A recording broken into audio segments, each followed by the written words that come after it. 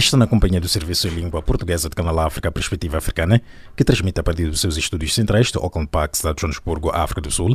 Pode nos acompanhar também através do www.channelafrica.co.za via satélite pelo canal de rádio da DSTV 802. Os destaques das notícias a esta hora. Presidente do Egito quer proteger pobres dos efeitos da austeridade. Observadores da União Europeia pedem tolerância zero à violência em Moçambique. Presidente do Senegal manda libertar rival político e ex-autarca de Dakar. Mariam, passamos a seguir com o desenvolvimento destas e demais notícias a vossa especial atenção. SABC News. Independent and impartial. From an African perspective. Saudações. O presidente do Egito prometeu nesta segunda-feira proteger os pobres e a classe média atingidos pelas medidas de austeridade impostas pelo governo do Cairo. Trata-se das primeiras declarações do presidente Abdel Fattah al-Sisi sobre a situação económica do país após os protestos políticos ocorridos no princípio do mês de setembro. As manifestações fizeram aumentar as ações de repressão por parte das forças de segurança do país. O chefe de Estado, na mensagem difundida domingo à noite através da rede social, disse que estão a ser preparadas medidas de proteções dos direitos das pessoas afetadas pela situação económica e pelo corte dos subsídios, mas não especificou. A Missão de Observação Eleitoral da União Europeia em Moçambique pediu nesta segunda-feira tolerância zero às lideranças partidárias para evitar mais mortes durante a campanha para as eleições gerais de 15 de outubro. A missão lamenta profundamente todas as mortes registradas na campanha eleitoral. Tem de ser a liderança dos partidos políticos a tomar uma posição de tolerância zero em relação à violência durante a campanha eleitoral, referiu Tânia Marques, chefe adjunta da missão citada em comunicado. As lideranças dos partidos políticos têm de dar o exemplo porque todas as campanhas são organizadas pelos partidos políticos.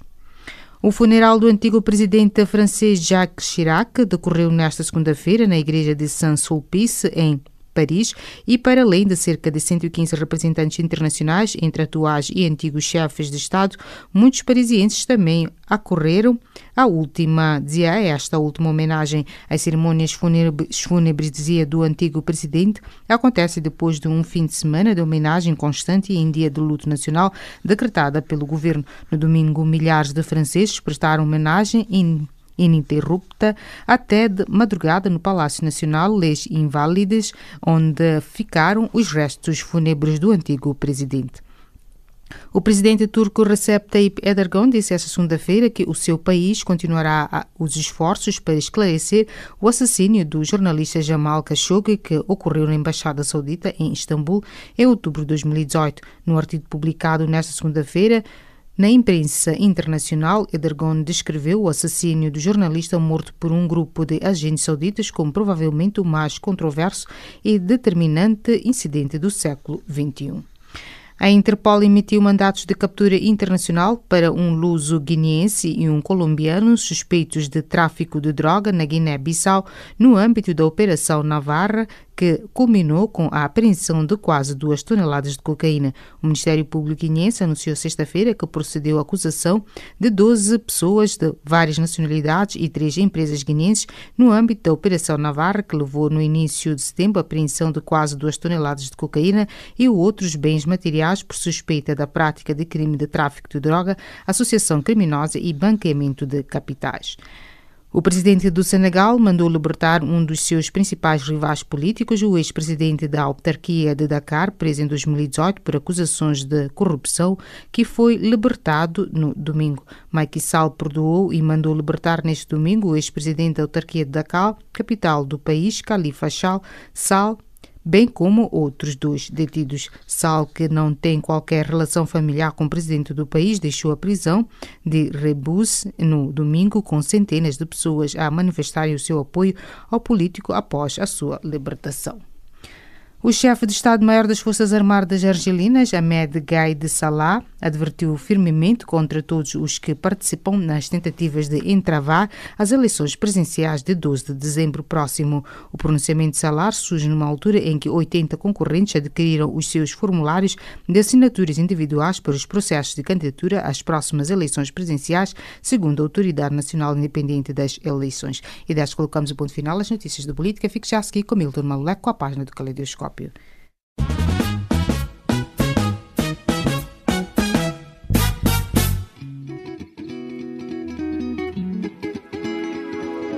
Caleidoscópio africano.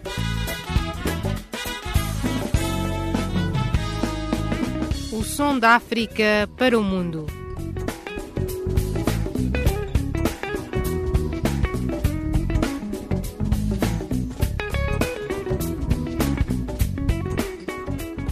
Caleidoscópio africano.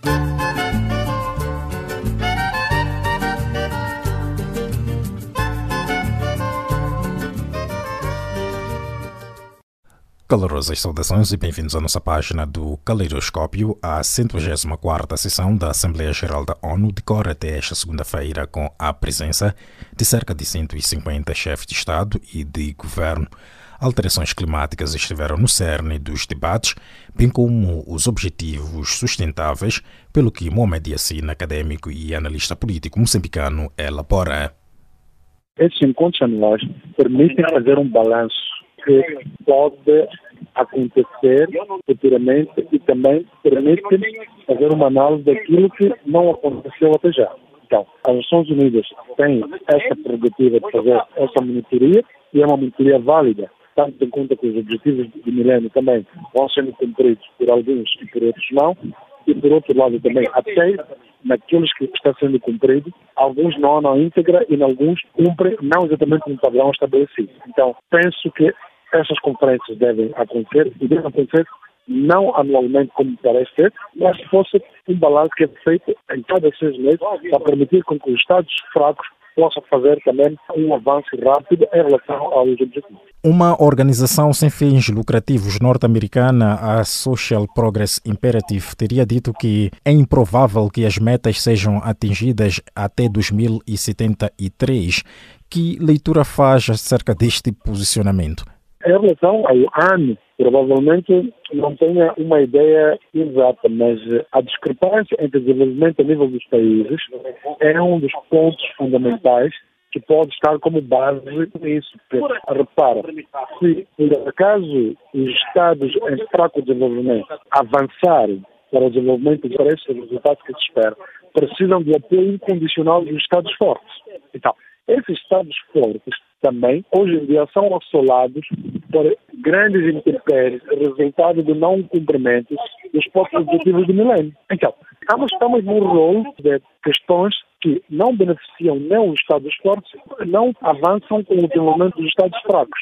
Então, os objetivos que se pretende alcançar não irão ser alcançados enquanto não existir um meio termo. E o meio termo não poderá ser alcançado se não houver um desenvolvimento rápido pelos Estados em via de desenvolvimento, os considerados terceiro mundo, que são os vítimas do impacto negativo do desenvolvimento do milênio. E no seu entender, sabendo que o mundo está há décadas atrasado para alcançar essas metas ambiciosas, o que poderia estar a falhar, por exemplo, para o combate à pobreza, à desigualdade e outros males? Essas metas são desenhadas em função de uma possibilidade utópica. Como eu dizia, os países em via de desenvolvimento, alguns deles não são capazes de atingir aquele objetivo porque têm objetivos prioritários. Vou lhe dar um exemplo claro. Nós falamos hoje em dia de preservação do ambiente. Enquanto a Europa já não tem ambiente para preservar, a África tem um ambiente verde que a Europa entende que não deve desgastar para o bem do planeta, mas que a África entende que aquele ambiente verde pode ser usado para o seu desenvolvimento econômico. E aí ver a necessidade da Europa financiar a África para a manutenção da estufa verde. Este é um ponto.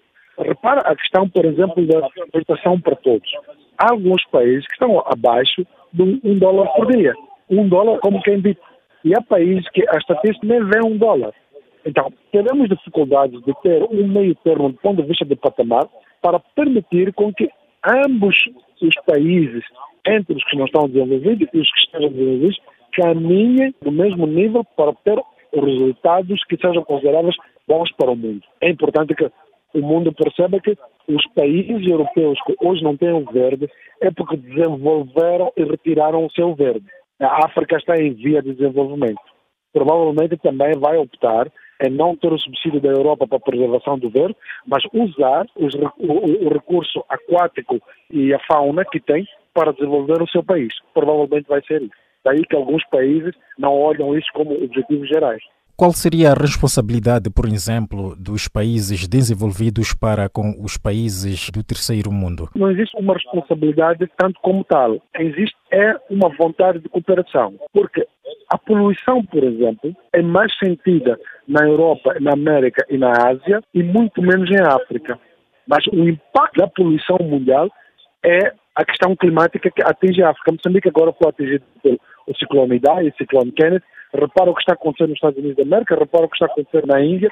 Esses países, alguns deles, não têm nenhum programa de poluição, não têm fábricas suficientes para poluir o ambiente, mas sofrem um impacto negativo disto. A única compensação que pode ser dada tem que ser em função desta destruição do clima que está sendo sentida a nível dos países africanos. Aí, percebe que pode haver uma compensação, mas não é obrigatório.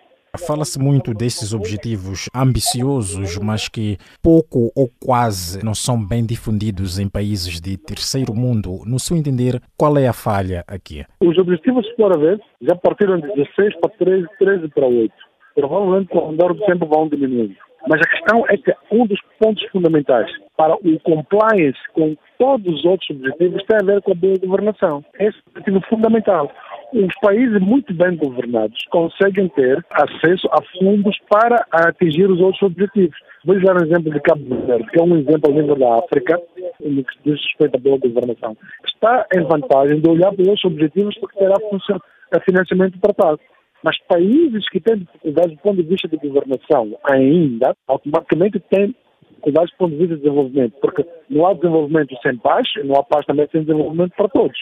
Automaticamente, o cumprimento de outros alicerces de desenvolvimento do milênio serão difíceis de se atingir se o fundamental não for tocado. Análises de Mohamed Yassine, académico e analista político moçambicano que vos falou de Maputo.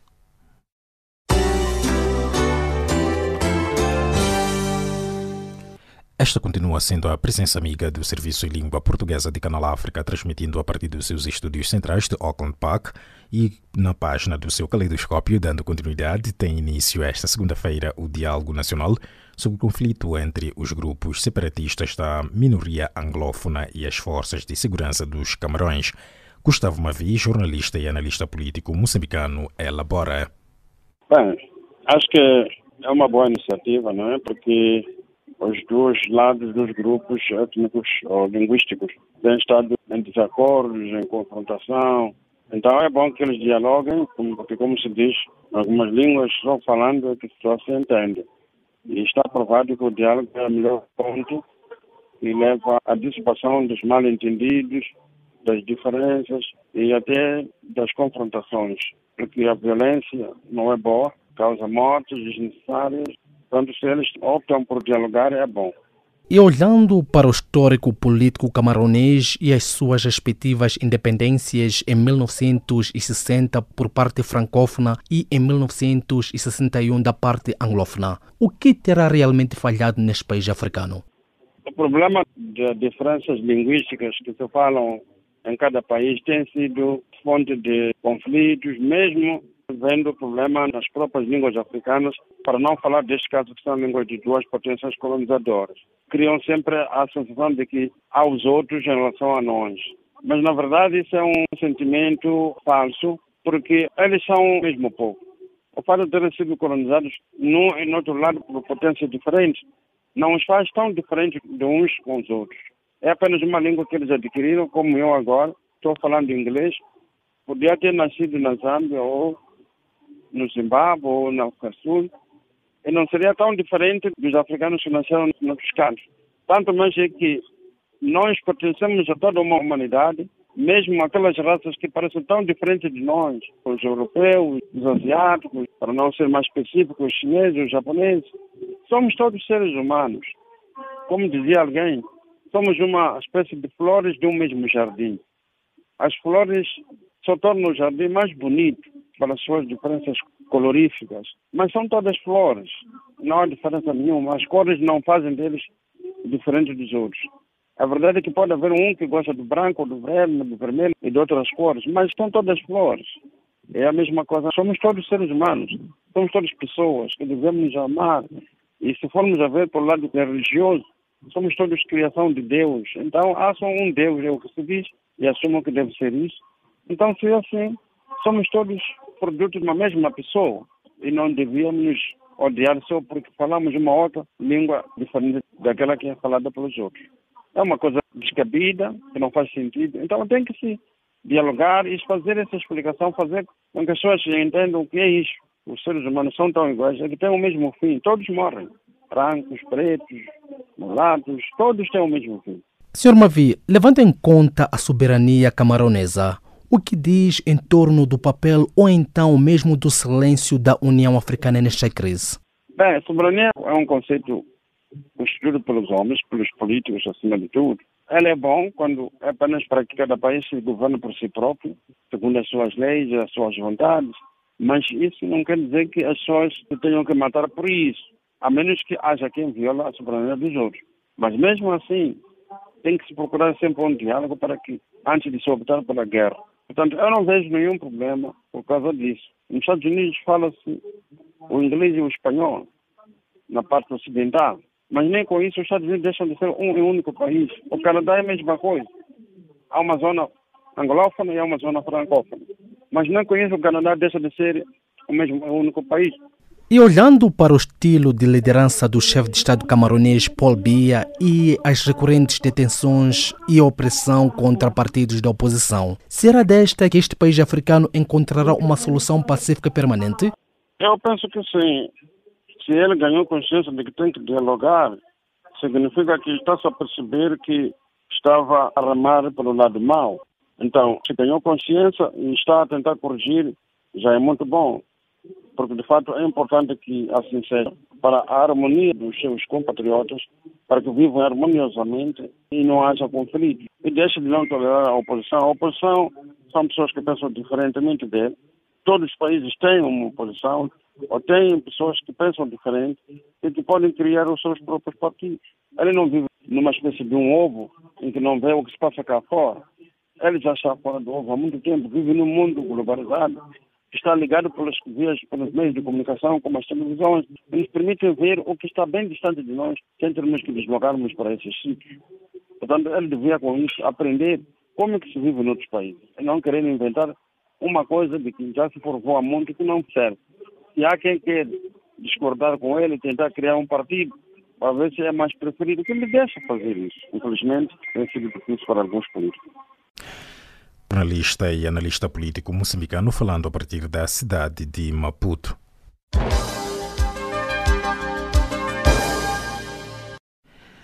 A antiga presidente do Brasil, Dilma Rousseff, pediu neste último domingo o apoio dos partidos políticos, sindicatos e sociedade civil espanhola para conseguir a libertação do ex-presidente Lula da Silva e acusou o atual governo de manipular a verdade. Humberto Pérez, escritor e analista político brasileiro, fez a seguinte leitura. A presidente Dilma ela está viajando pelo mundo para demonstrar que a prisão do ex-presidente Lula foi uma prisão injusta. As revelações do site do Intercept, como nós chamamos aqui de vaza-jato, mostrou toda a decisão política de condená-lo, mesmo não havendo prova concreta. Eu mesmo, pessoalmente, eu li a peça de acusação e li a sentença do ex-juiz Sérgio Moro, que não há prova, nem na acusação, nem na sentença. Então fica claro para nós, depois dessas revelações, que a prisão dele foi, de fato, uma prisão política para impedi-lo de se candidatar. E a ex-presidente Dilma Rousseff, ela tem sido convidada para viajar pelo mundo para denunciar o golpe que sofreu, né, para revelar ao mundo as artimanhas daquele golpe, que hoje está evidente para todo mundo, e também a situação do ex-presidente Lula, que já tem, né, um bom tempo na prisão, preso injustamente e muitos o consideram um preso político, né? E não mais um preso comum, como querem fazer crer. E que apoio é que o presidente Lula já obteve até este momento após a sua prisão? Dos partidos mundo afora, as pessoas que têm uma visão de esquerda e centro-esquerda têm apoiado ele. Ele recebe mais visita lá na prisão em Curitiba do que o Bolsonaro, o presidente Bolsonaro. Ele recebe mais autoridades estrangeiras do que o próprio presidente da República. Recentemente até o juiz Baltazar Garçom da Espanha esteve aqui, o ex-juiz, esteve aqui a visitá-lo. Ele, a fila, todo dia a agenda dele é para receber pessoas, celebridades do mundo da política, do mundo inteiro. Então ele tem recebido um grande apoio.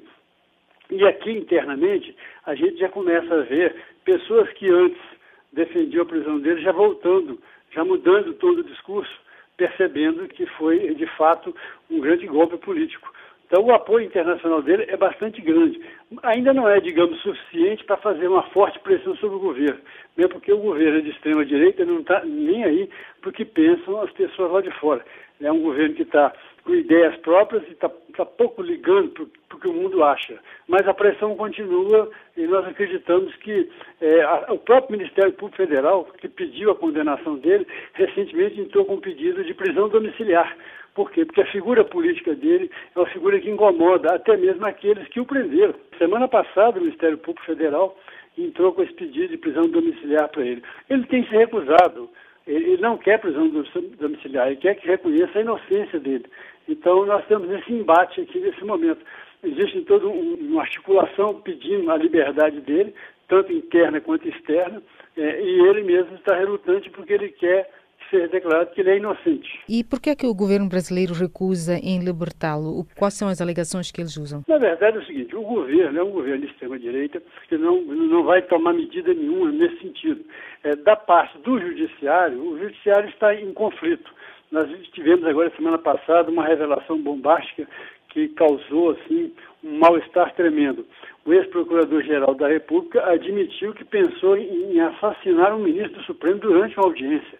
Quer dizer, o próprio judiciário está numa ebulição, está numa efervescência, está num conflito interno muito violento, muito grande. E essa revelação botou mais lenha na fogueira interna nas relações do judiciário com o Ministério Público. O próprio judiciário em si, hoje, já temos uma quantidade grande de juízes que contestam a decisão do Sérgio Moro em relação ao ex-presidente Lula, que revelam falhas na condenação, na sentença dele. Então, o Poder Judiciário está desde o ano passado nesse clima pesado, nessa divergência interna forte, porque ficou dividido entre os punitivistas e os legalistas.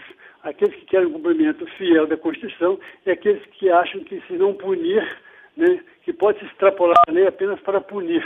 Então nós estamos nesse duelo interno dentro do Poder Judiciário. E é isso que está atrasando, de certa forma, a libertação do ex-presidente Lula. E como é que está a popularidade do presidente Lula após a sua prisão? A popularidade dele permanece praticamente a mesma. Ele não é mais colocado nas pesquisas, não faz mais pesquisas sobre a popularidade dele. Eu creio até que com receio de que ele apareça nessas pesquisas com grande popularidade.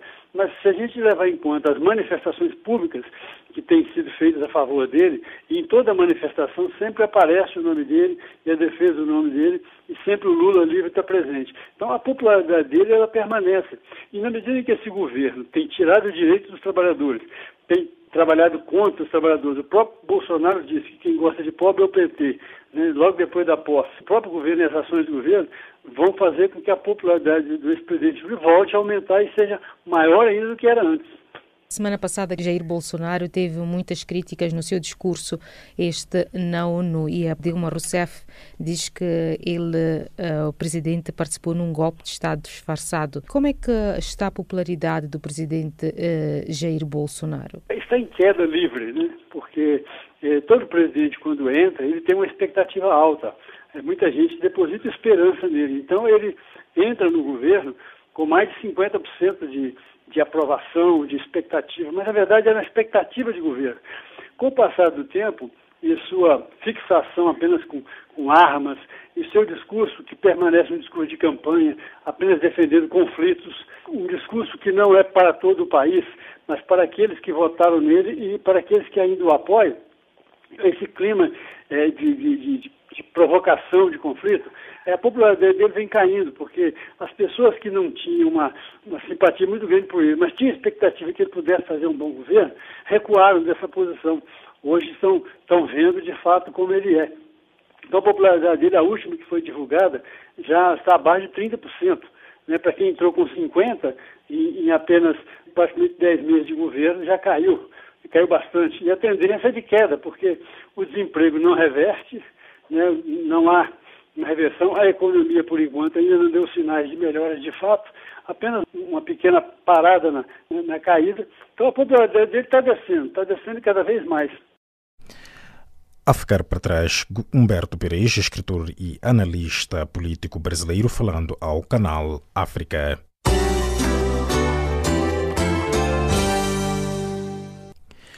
Greve de magistrados pode comprometer o cumprimento do calendário para as eleições presidenciais marcadas para 24 de novembro. Casimiro Cajucã reporta. A greve prevista para 10 dias, iniciada esta quinta-feira pelos magistrados judiciais, está a afetar os trabalhos do Supremo Tribunal de Justiça nas apreciações das candidaturas para as eleições presidenciais marcadas para 24 de novembro, o que poderá comprometer este pleito. João Pedro Gomes, secretário-geral e porta-voz do sindicato, afirma que caso não for encontrada uma solução mais rápida possível, a greve pode comprometer o processo de apreciação das candidaturas às presidenciais que devia iniciar esta quinta-feira. Terminado o prazo da deposição das candidaturas, dentro de 8 dias subsequentes, o STJ, o Supremo Tribunal da Justiça, tem que proceder à averiguação. Obviamente, todos nós sabemos que o prazo expirou-se ainda ontem, 25 de setembro do corrente ano. Em condições normais, a partir de hoje, o Presidente do Supremo Tribunal de Justiça, o venerando conselheiro Paulo Sanha, deveria estar a convocar plenário do Supremo Tribunal. Mas com esta greve, obviamente, não haverá plenário do Supremo Tribunal de Justiça. E as consequências cada um de nós aqui pode tirar às eleições. Obviamente, não vou dizer que vai condicionar, mas obviamente vou deixar-vos bem claro, não haverá apreciação das candidaturas. Não havendo apreciação das candidaturas... Apesar de abertura para as negociações, o secretário-geral e porta-voz dos magistrados adverte que é inegociável os pontos que diz respeito à implementação do estatuto remuneratório e à implementação da lei que atribui a diuturnidade. A lei é inegociável. Nós juristas costumamos usar uma expressão: dura lex sed lex. A lei é dura, mas é lei, tem que ser cumprida. A lei não se negocia. Esta aqui é uma questão líquida, não se negocia. Aquilo da implementação do estatuto remuneratório é inegociável. Assim como também a lei que atribui diuturnidade, tendo em conta o tempo de exercício das funções, também é inegociável por ser uma questão legal. De acordo ainda com o secretário-geral, a greve iniciada esta quinta-feira está a registrar uma adesão de quase 100%, envolvendo todos os tribunais nas diferentes regiões do país. O sindicalista defendeu que a greve acontece pelo facto de o governo não ter dado nenhuma resposta ao caderno reivindicativo que lhe foi entregue desde agosto, bem como ao preaviso da paralisação laboral que recebeu no dia 10 de setembro. Os magistrados exigem, entre outros pontos, a implementação efetiva da Lei nº 5/2018, de 7 de novembro, que diz respeito ao pagamento do salário do mês de julho, assim como o pagamento da respectiva diferença do salário recebido do mês de junho. Instituição dos órgãos com vista à implementação efetiva do Decreto nº 1/2018, que unificou o Cofre-Geral da Justiça, assim como a definição do dia do mês para pagamento regular de gratificações, afetação de viaturas a todos os magistrados, reabertura dos tribunais encerrados em todo o território nacional, melhoria de condições de trabalho em todos os tribunais e entre outros. Recorde-se que, para as presidenciais de 24 de novembro, 19 candidatos já formalizaram as suas candidaturas junto do Supremo Tribunal de Justiça e aguardam aprovação para concorrer ao posto da mais alta função do Estado guineense. Casimiro Cajucã, Canal África, Bissau. Agora sim, tempo para a recapitulação das notícias de política na voz de Maria Moçamo, a vossa especial atenção.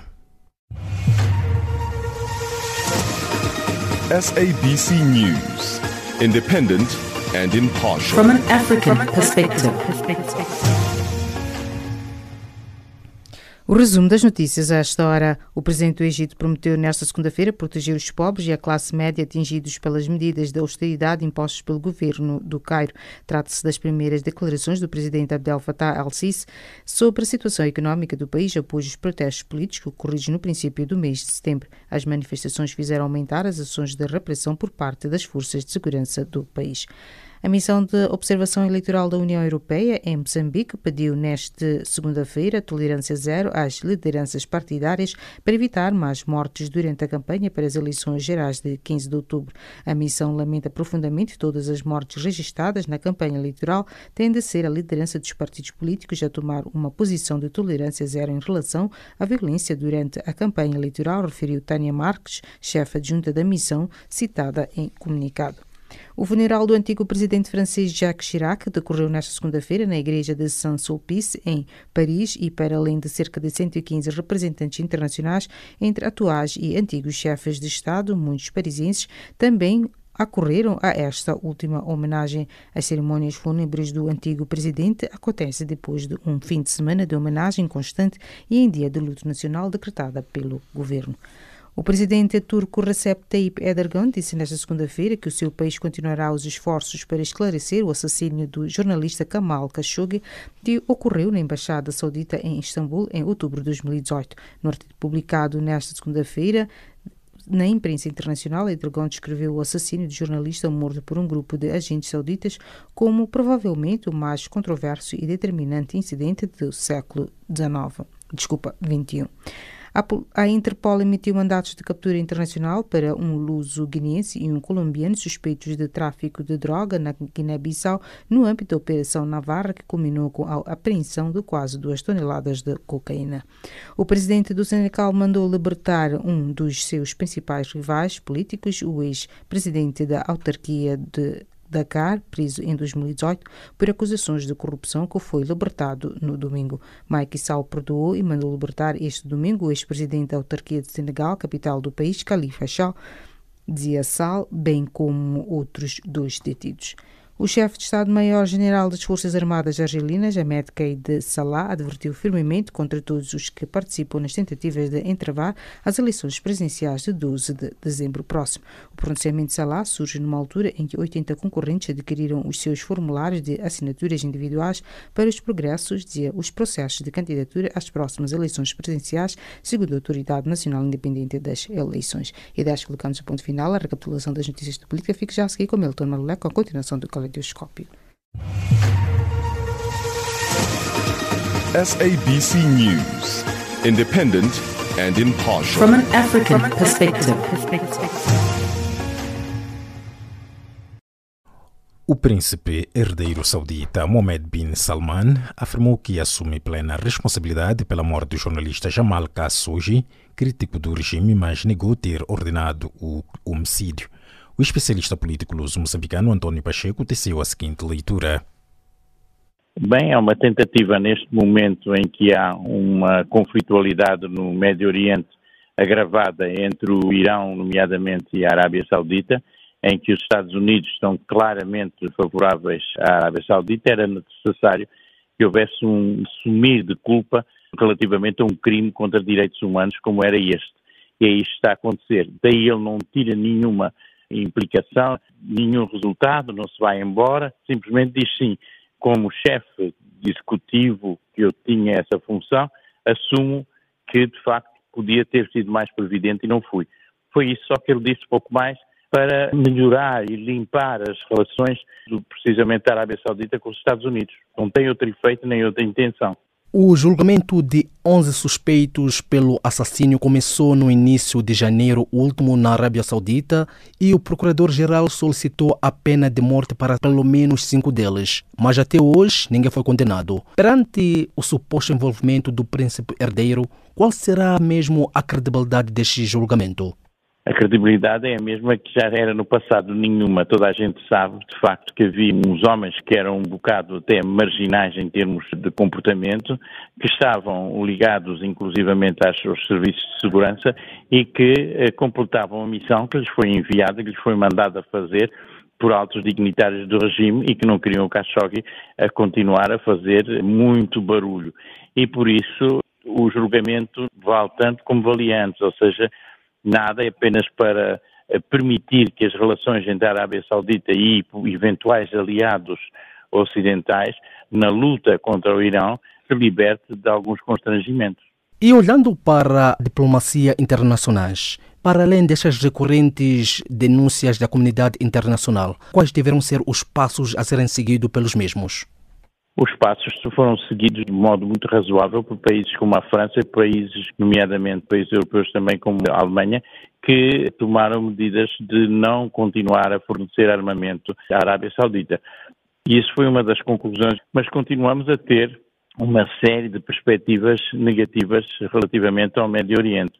E, de facto, este limpar de imagem do príncipe numa altura tão grave mundial leva a preocupações mais pertinentes, preocupações mais intensas, porque tudo indica, portanto, que eles estão a criar condições para que o presidente Trump lhes dê um apoio mais concreto em termos militares num conflito que venha a ver com o Irão, um conflito que poderá alargar-se a outros países da região e a outras situações. Por sua vez, o presidente turco Recep Tayyip Erdogan disse esta segunda-feira que o seu país continuará os esforços para esclarecer o assassínio do jornalista Jamal Khashoggi que ocorreu na Embaixada Saudita em Istambul em outubro de 2018. Que leitura faz em torno desta recorrente insistência turca quanto a este caso? É um bom sinal, por um lado, mostra que não deixa as questões morrerem, mostra também o sinal de que entre os sunitas, quer os sunitas da Turquia, quer os sunitas da Arábia Saudita, existe um conflito grande que permite permanecer a Turquia como um polo neutro num conflito que venha a surgir entre a Arábia Saudita e o Irão. Mais ainda, neste momento verifica-se uma aproximação via Rússia entre a Turquia e o Irão. Portanto, eu acho que a medida, não só em termos de direitos humanos, justa, correta, por parte dos turcos em continuarem a tentar esclarecer a realidade, e já chegaram até ao príncipe, e isso é uma boa notícia, mas por outro lado mostra que a Turquia não está disposta em bandeirar ou pôr-se ao lado da Arábia Saudita em qualquer conflito que venha a surgir com o Irão. Em junho, a ONU publicou um relatório que responsabiliza diretamente o príncipe bin Salman e pediu mais sanções internacionais contra a monarquia saudita e a continuação das investigações sobre auspícios de organismo internacional. Perante o apoio indiscutível da administração norte-americana e o poder econômico saudita na arena global, qual será o verdadeiro impacto deste relatório da ONU? Muito pequeno, como todos os relatórios das Nações Unidas, em relação às realidades concretas que se vivem nos diversos países, nas diversas situações de conflito.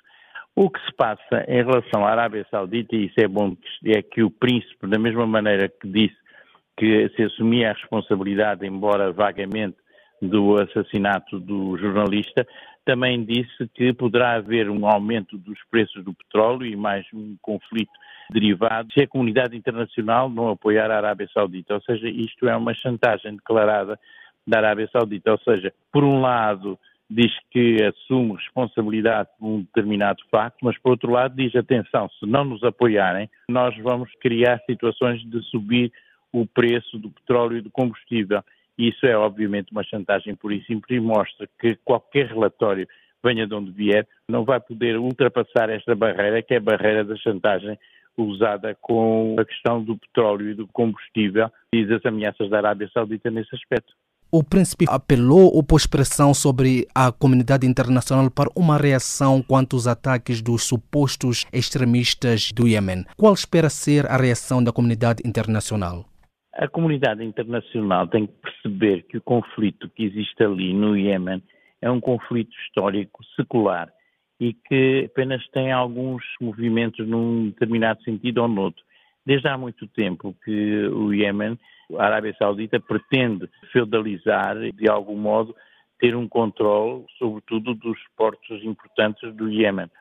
E, portanto, neste momento, aquilo que se verifica é que apoio à Arábia Saudita nesta realidade que é do conflito no Iêmen simplesmente vai pôr a comunidade internacional metida, envolvida numa situação que não é de agora, que é secular, muito antiga e que não está resolvida e que é desde o tempo quase da própria independência e da criação da Arábia Saudita. E, portanto, é um problema que a comunidade internacional deve ter o cuidado de promover o desarmamento e terminar o apoio a qualquer dos lados do conflito. Palavras de António Pacheco, especialista político luso-moçambicano, debruçando-se ao Canal África a partir de Lisboa.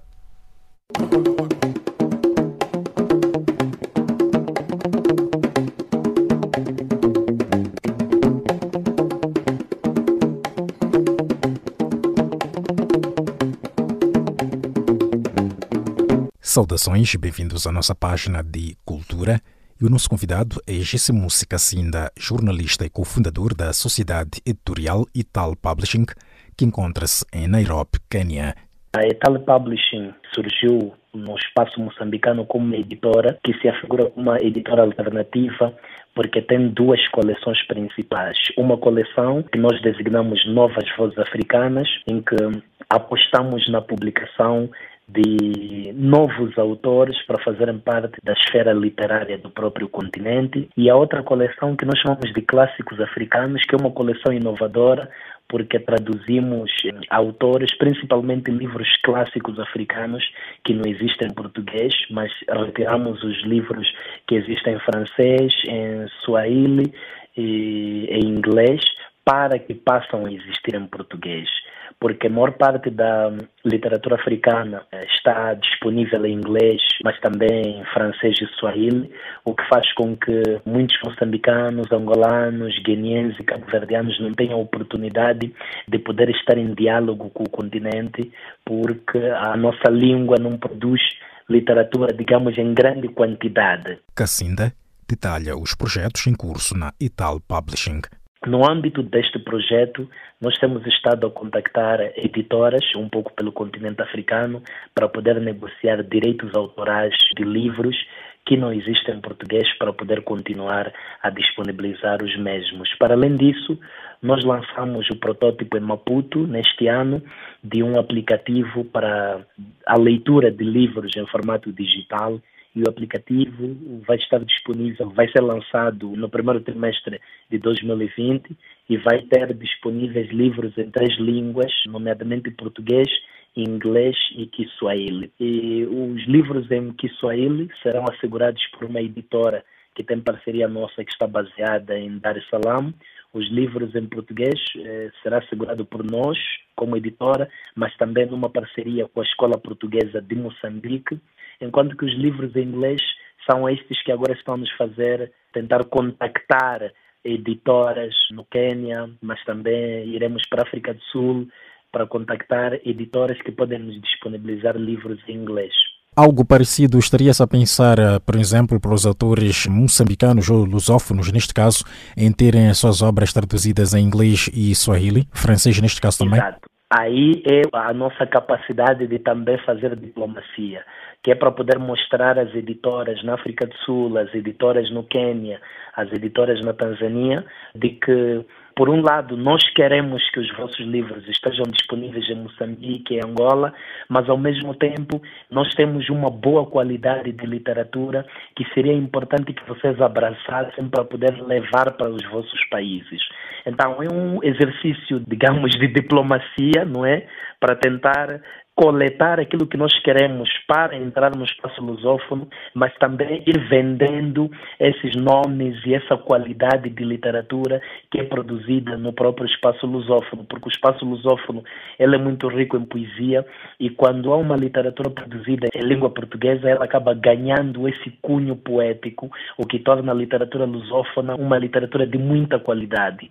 Infelizmente, só perdemos pelo fato dessa literatura lusófona não estar disponível nas outras línguas que são faladas no continente e que provavelmente colocam os países lusófonos em ilhas. Se formos a ver, Guiné-Bissau fica rodeado de países que falam francês. Então isso nos coloca numa situação de desvantagem, pelo que a nossa literatura não pode atravessar fronteiras, mas tem que circular só nos nossos próprios países. Convidado a apresentar a lista de autores e obras traduzidas para o português pela sua editora, o nosso interlocutor destaca. Através da nossa editora, nós traduzimos Ngugi wa Thiong'o, escritor queniano, e Ngugi wa Thiong'o já está disponível em Moçambique. O livro foi lançado no ano passado e está a ser muito bem comentado. Estamos a ter um bom feedback e também o livro já é objeto de discussão na própria Academia Moçambicana, mas também já mandamos algumas cópias para Guiné-Bissau e outras cópias para Angola. Traduzimos também Aminata Soufal, uma escritora senegalesa, que é considerada a primeira mulher negra da francofonia a lançar um romance, e o romance dela, Greve dos Mendigos, também já está disponível nas livrarias agora em Moçambique. Em novembro vai acontecer um lançamento oficial e depois daí voltamos a enviar para os nossos contactos em Bissau e em Angola. Mas também já temos traduzido, agora está em processo de impressão, o livro de Wole Soyinka, escritor queniano, que por sinal é o primeiro escritor negro a ganhar um prêmio Nobel de Literatura. Kacinda encontra-se em Nairobi, por onde irá participar de diversos projetos, com destaque para o Festival Macondo. E eu pessoalmente estarei num festival designado Macondo Festival, que é um festival que está a cruzar autores de países de língua portuguesa e língua inglesa pela primeira vez. E já tem muitos autores lusófonos que já estão a chegar aqui no Quênia. De Moçambique vem o Ngulani Bakakosa, que é autor, e estou eu como editor. Temos também de Angola, vem o Onjak, que é um autor, mas também vem uma realizadora. Também tem uma escritora cabo-verdiana, Dina Salustio, que vai lançar um livro aqui em Nairobi. Já o livro dela foi traduzido a inglês. E também tem a Yovanka Perdigão, que é guineense, que também está aqui em Nairobi nesta semana. Palavras de Jessimusi Kacinda, jornalista e cofundador da Sociedade Editorial Ital Publishing, falando a partir de Nairobi, Quênia. E desta forma coloca-se ponto final à página cultural do Serviço em Língua Portuguesa de Canal África. A seguir, Mariamo Assamo com a resenha econômica.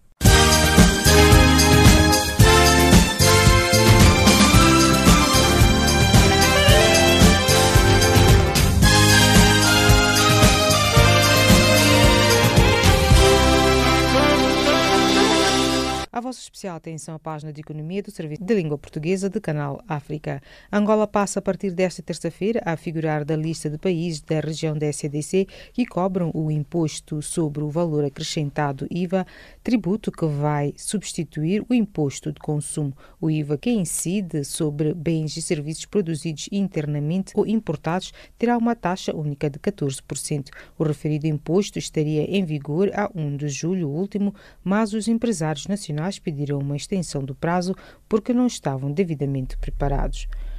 Enquanto isso, o Banco Africano de Desenvolvimento, BAD, quer emprestar $1 milhão a Angola para combater a crise de segurança alimentar que afeta principalmente crianças nas províncias angolanas de Lunda Norte, Bié, Iula, Namibe e Cunene. Uma seca severa nestas províncias, agravada pela chuva errática e com uma resposta inadequada para responder às mais urgentes necessidades da população, afundou 2,3 milhões numa crise de segurança alimentar, entre as quais estima-se que 491.131 sejam crianças com menos de 5 anos, lê-se na proposta de empréstimo que vai ser discutida pela administração do banco.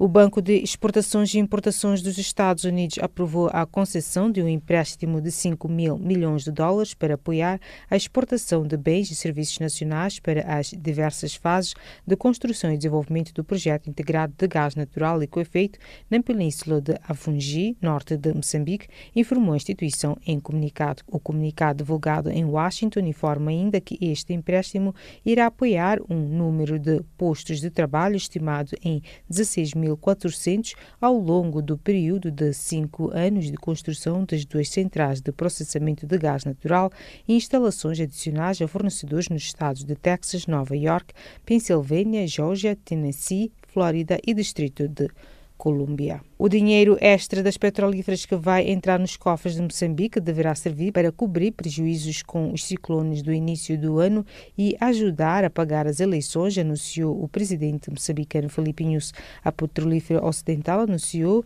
a conclusão da venda à Total da Área 1 de exploração de gás de Moçambique em construção e com arranque previsto para 2024. O valor do negócio não foi revelado, mas foi anunciado que pelo imposto sobre mais-valia plusvalias cobrado, o Estado recebe 880 milhões de dólares, cerca de um quinto do total de receitas previstas no Orçamento de Estado deste ano.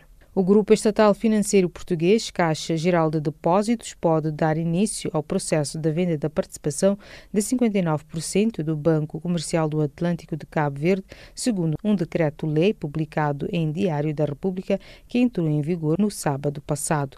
A alienação do Banco Comercial do Atlântico não prejudica a estratégia da presença internacional da CGD em Cabo Verde, que continuará a ser assegurada através do Banco Interatlântico, que tem origem na transformação da anterior sucursal da CGD em Cabo Verde num banco de direito local, afirma o governo do Ploma. O Fundo Monetário Internacional disse neste domingo que o programa de financiamento ampliado que está em discussão com as autoridades da Guiné Equatorial visa apoiar a recuperação económica e fomentar um crescimento inclusivo e sustentável. O objetivo principal do programa de financiamento ampliado é apoiar a recuperação da atividade económica e fomentar um crescimento económico inclusivo e sustentável, escreve o fundo numa nota na qual dá conta de que o país passou em todas as metas, menos uma do programa de monitorização técnica, que agora se dá por concluído. E desta colocamos o ponto final à página de Economia do Serviço de Língua Portuguesa de Canal África.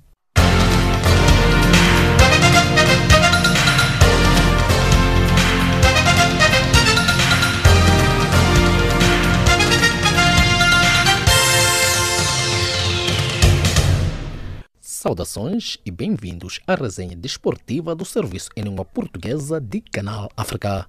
A seleção angolana sênior feminina de handebol defronta esta segunda-feira a similar do Senegal, partida que qualifica o vencedor para o torneio da modalidade nos Jogos Olímpicos de Tóquio 2020 no Japão. Morten Subak, selecionador angolano, tem consciência de que, além das dificuldades impostas pelas performances senegalesas, vai enfrentar um ambiente infernal no Dakar Arena, no Senegal. A atleta jamaicana Shell-Ann Fraser-Pryce recuperou o estatuto de rainha mundial da velocidade ao vencer com grande facilidade os 100 metros de campeonato do mundo de atletismo em Doha no domingo, somando o quarto título na distância. Na jornada no estádio Califa, a jamaicana campeã olímpica de 2008 e 2012 só teve rival no norte-americano Christian Taylor, o rei de triplo salto, que também conquistou o ouro pela quarta vez. Terminou a participação de Moçambique no Campeonato do Mundo de Atletismo que arrancou na sexta-feira em Doha, Dakar, isto depois de o único atleta moçambicano em prova, Cref Machava, ter sido eliminado na primeira eliminatória. O corredor moçambicano de 400 metros barreiras ficou em quinta posição com um tempo de 50 segundos e 76 centésimos, atrás do alemão Luke Campbell com 50 segundos e 20 centésimos, que assegurou a qualificação para as meias finais. O Campeonato Africano de Clubes em Handebol, a realizar-se de 3 a 14 de outubro próximo na cidade da Praia, Cabo Verde, está orçado em cerca de 362 mil euros, revelou sexta-feira passada o presidente da Federação Cabo-Verdiana de Handebol. O torneio vai contar com a participação de 20 equipas, ou seja, 10 masculinos e 10 femininos, e vai ser disputada no pavilhão Vavá Duarte e no polivalente do Bairro. O Rally de Portugal vai ser disputado uma semana mais cedo, em 2020, ou seja, entre 21 e 24 de maio próximo, segundo o calendário oficial do Campeonato do Mundo divulgado pela Federação Internacional do Automóvel FIA. Depois da prova lusa seguem-se Itália, Quênia, Finlândia, Nova Zelândia, Turquia, Alemanha e Grã-Bretanha, passando a terminar no asfalto japonês. O piloto britânico Lewis Hamilton da Mercedes venceu neste último domingo o Grande Prêmio da Rússia, a 16ª prova do Mundial da Fórmula 1, ampliando a sua vantagem na liderança e interrompendo uma série de 3 vitórias da Ferrari. Com esta vitória, Lewis Hamilton consolidou a liderança do Mundial, passando a somar 322 pontos, mais 73 do que o seu colega da equipa Valtteri Bottas, enquanto Charles Leclerc da Ferrari ocupa a terceira posição com 215 pontos. O 1º de agosto, o tetracampeão angolano confirmou neste domingo o regresso à fase de grupo da Liga dos Campeões Africanos, isto apesar da derrota frente ao Green Eagles da Zâmbia por uma bola sem resposta no estádio 11 de novembro em Angola, em jogo referente à segunda mão, mas beneficiou-se da vitória por 2-1 no reduto do adversário. Recorde-se que esta é a terceira participação do 1º de agosto na fase de grupo da prova continental, depois de 1997 e na época 2018-2019. A União Desportiva do Songo de Moçambique falhou sábado último a classificação à fase de grupo da Liga dos Campeões Africanos de Futebol ao perder diante do Platinum FC do Zimbábue por 4-2, isto em jogo da segunda mão da segunda eliminatória. Ponto final a resenha desportiva do serviço em língua portuguesa de Canal África.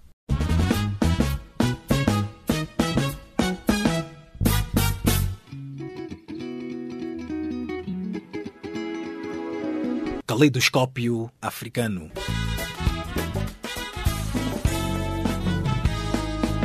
O som da África para o mundo.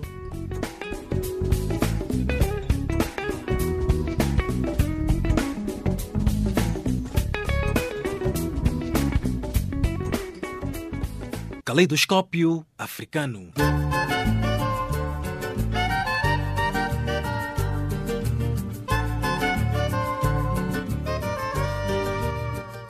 Prezados ouvintes, já chegamos ao tema da nossa presente edição. Esta que chegou a cargo de Chalo Kumalo, Maria Massamo, Jacob Tivani e Milton Malulek. Estiveram na produção e a apresentação, na qual contamos com Rivlin Ibrahim na mesa de montagem. Em nome desta faixa aqui, os nossos agradecimentos e o novo encontro fica marcado para breve, partindo como é hábito musicalmente, lembrando que já a seguir estará na companhia do serviço em língua inglesa de Canal África. Boa noite.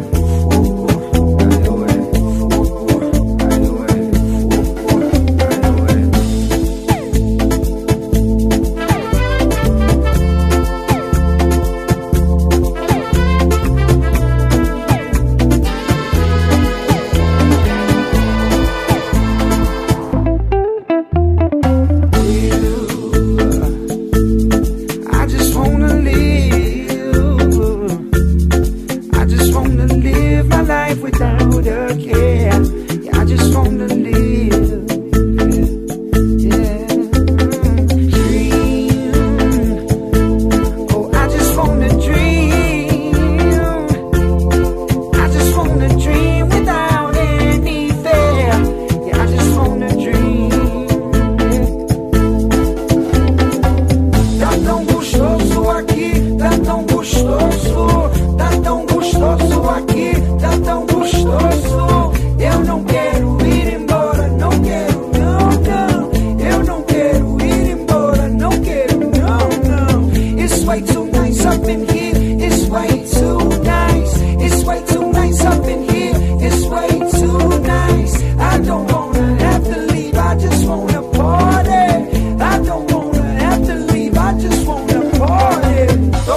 música, mi casa toca.